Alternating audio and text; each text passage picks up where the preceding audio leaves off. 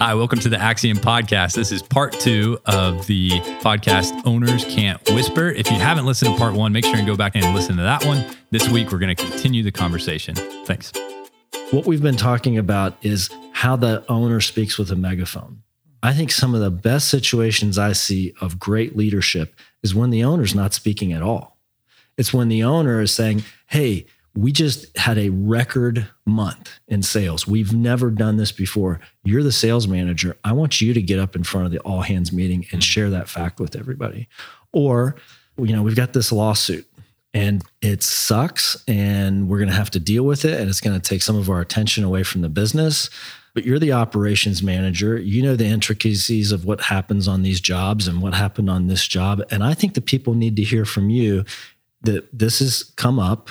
We're going to deal with it. We've got a plan for it, but they need to be prepared that, it's going to take our attention away from the business a little bit. I think a couple of things happen in those situations. Number one, imagine you're in the crowd or you're at the conference room table and it's not the business owner standing at the end of the table or on the podium. It is the sales manager or the operations manager, and they're sharing this information.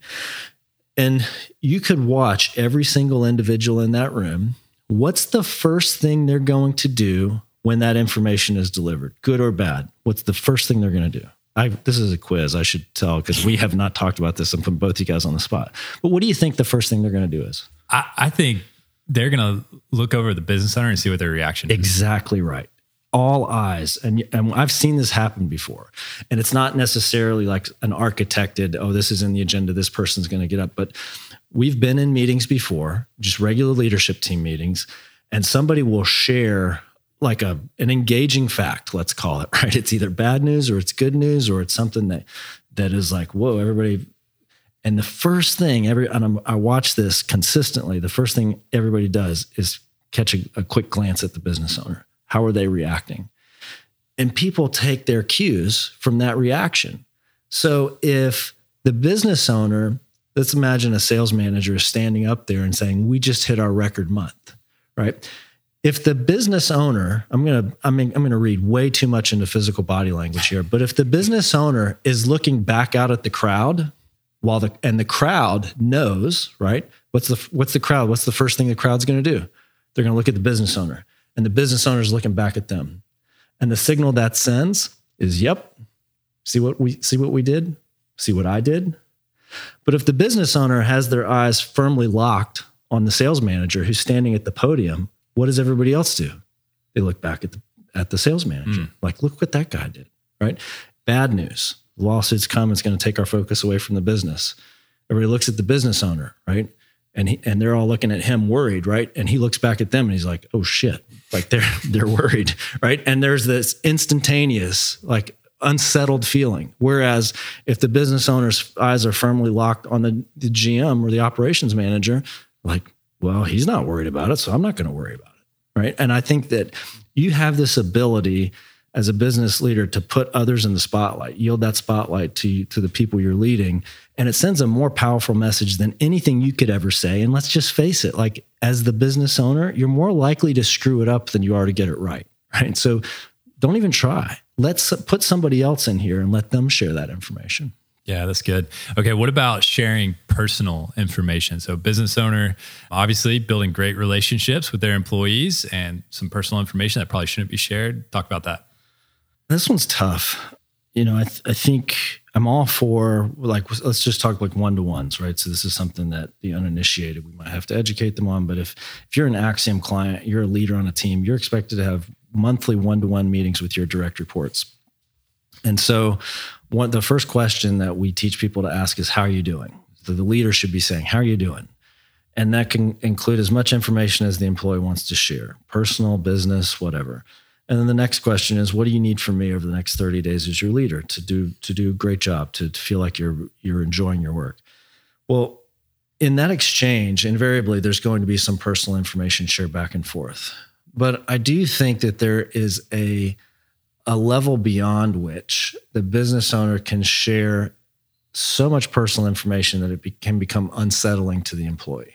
It can make the employee uncomfortable. And I do believe that there is a place for maintaining some kind of professional distance. You guys, we can debate this. This is just my view. But I do see situations where business owners share too much on the personal side, and it could be about their marriage and like I think it's awesome if a business owner, if an employee is struggling, say with their marriage, and the business owner is willing to be transparent enough to say, "Hey, well, I've struggled with that too. If you want, like, here's a couple of things that we did, and it really helped us."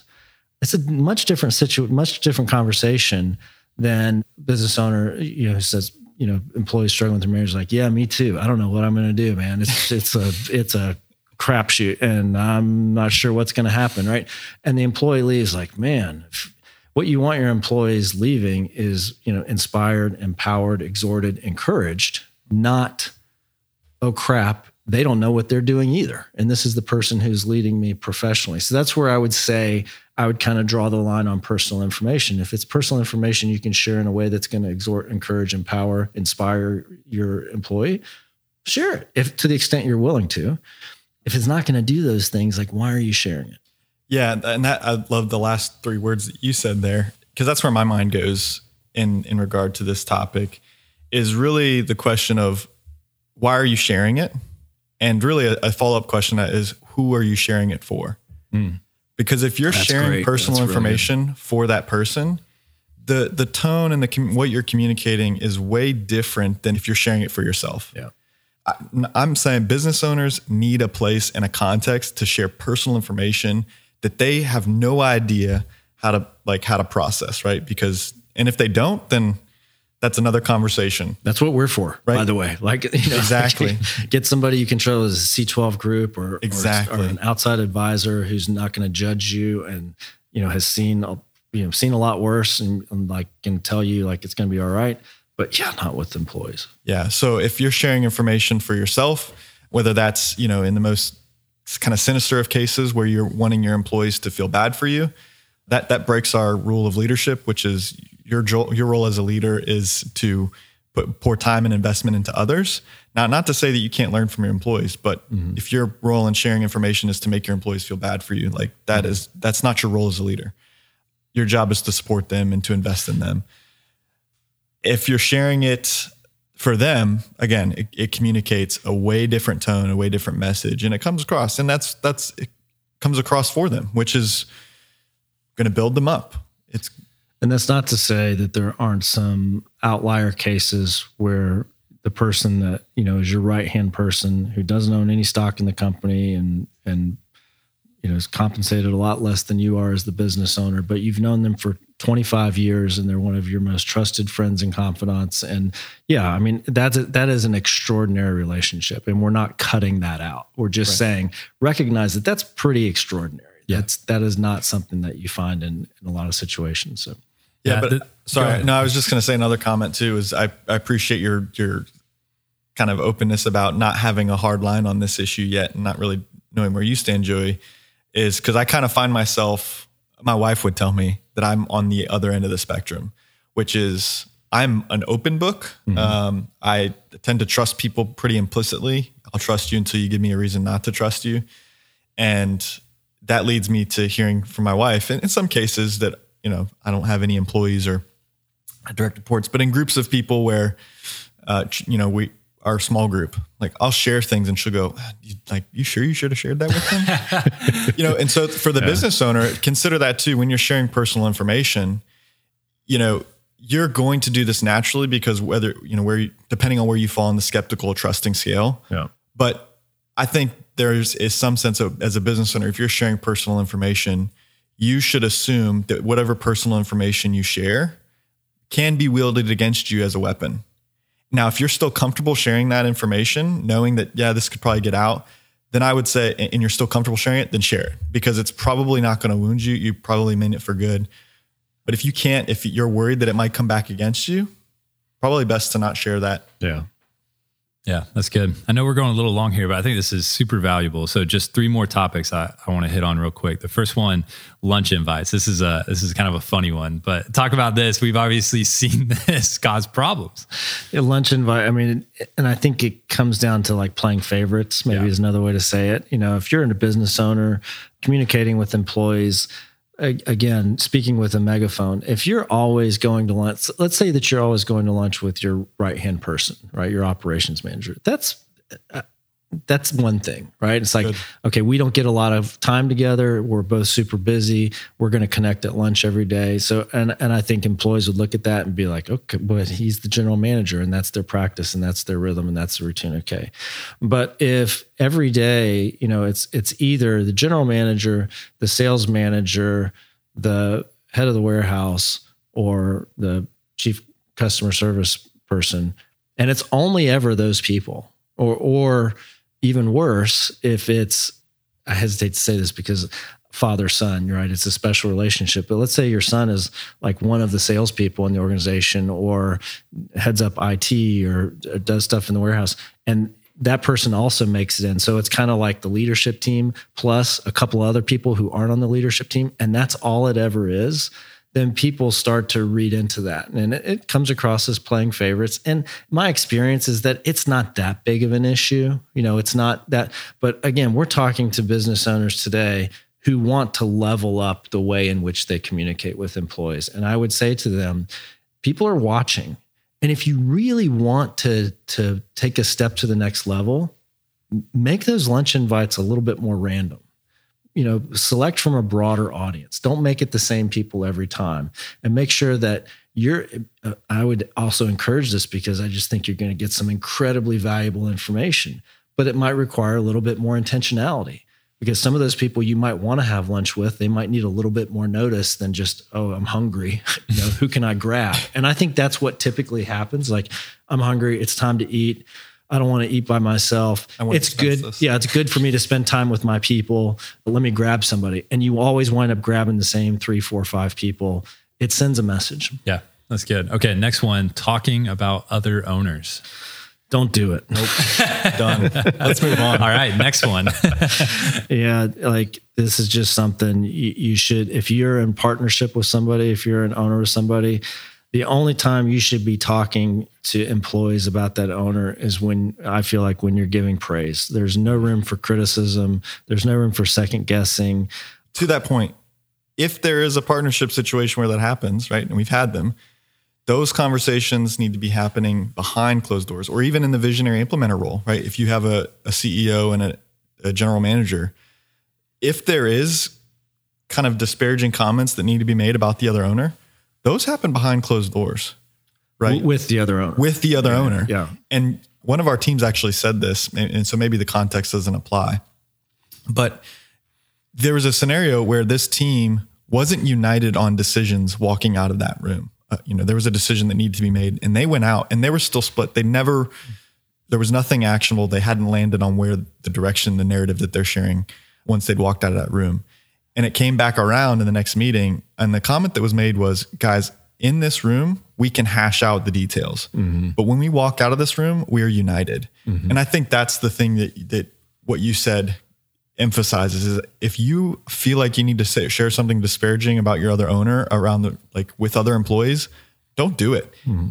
If it's a decision that they're thinking through or you're thinking through with them and you don't like it and you're bouncing that idea off this other employee, don't do it. Yeah. Right? You guys need to be united together. And outside of that room, outside of those close conversations, it's all support. Yeah. Yeah. And I think the negative comments, I can't deal with John this week. He's driving me crazy. We're not agreeing on anything. It's like a kid hearing one of their parents say, our marriage is really rough right now. I can't stand your mom.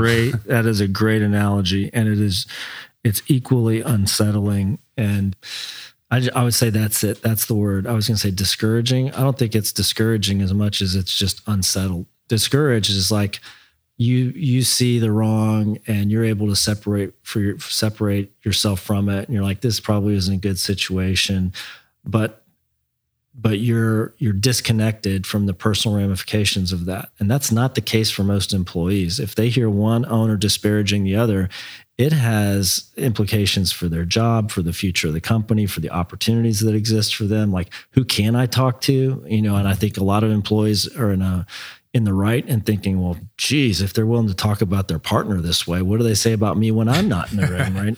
And I just think it is one of the quickest roads to toxicity in a business to have one business owner talking about the other out of school. So, yep, that one's pretty easy. Just don't do it. But I would say it also fits in that category. Like, you're going to be frustrated. You're going to have issues. You're going to need somebody to talk through this stuff. How do I deal with this person who's being incredibly difficult and not listening to reason? But there are other people you should have in your life to have those conversations with, not your employees. Yeah, that's good. All right, last topic, talking with other owners. So talking with other owners, the thing I would say about that is, so we talk about values a ton, right? Values are probably the foundational element, the most important foundational element in trying to build a healthy culture. So we have these 4 values at Axiom. Other companies have 5 values here. And these are values that we want everybody to live out. We want everybody to behave this way, to treat people this way. And if you get in a conversation with your other owner and you guys aren't living out your values in that conversation, one of you needs to call that out in the other one. When owners are talking with each other, they need to be just as consistent in the values as if those employees were watching how they talk about other employees, how they characterize other situations. If one of your chief values is, I'll pick one that I guess one client does have, I'm not thinking of this client, but optimism, let's say. So one of your chief values is optimism. But you and the owner get together and you're just like as pessimistic as you can possibly be. And you can't see, let's say one of your values is a better example. Say one of your values is showing people goodwill, which means choosing to think the best of people instead of the worst and to give them the benefit of the doubt. But you get into a private conversation about one of your employees and there's 0 goodwill whatsoever. And you're cynical and you're starting to make up things that they could be doing that you don't have evidence for. And you're starting to self-justify all the reasons why you might not want to go down this road with this person. One of you needs to be like, whoa.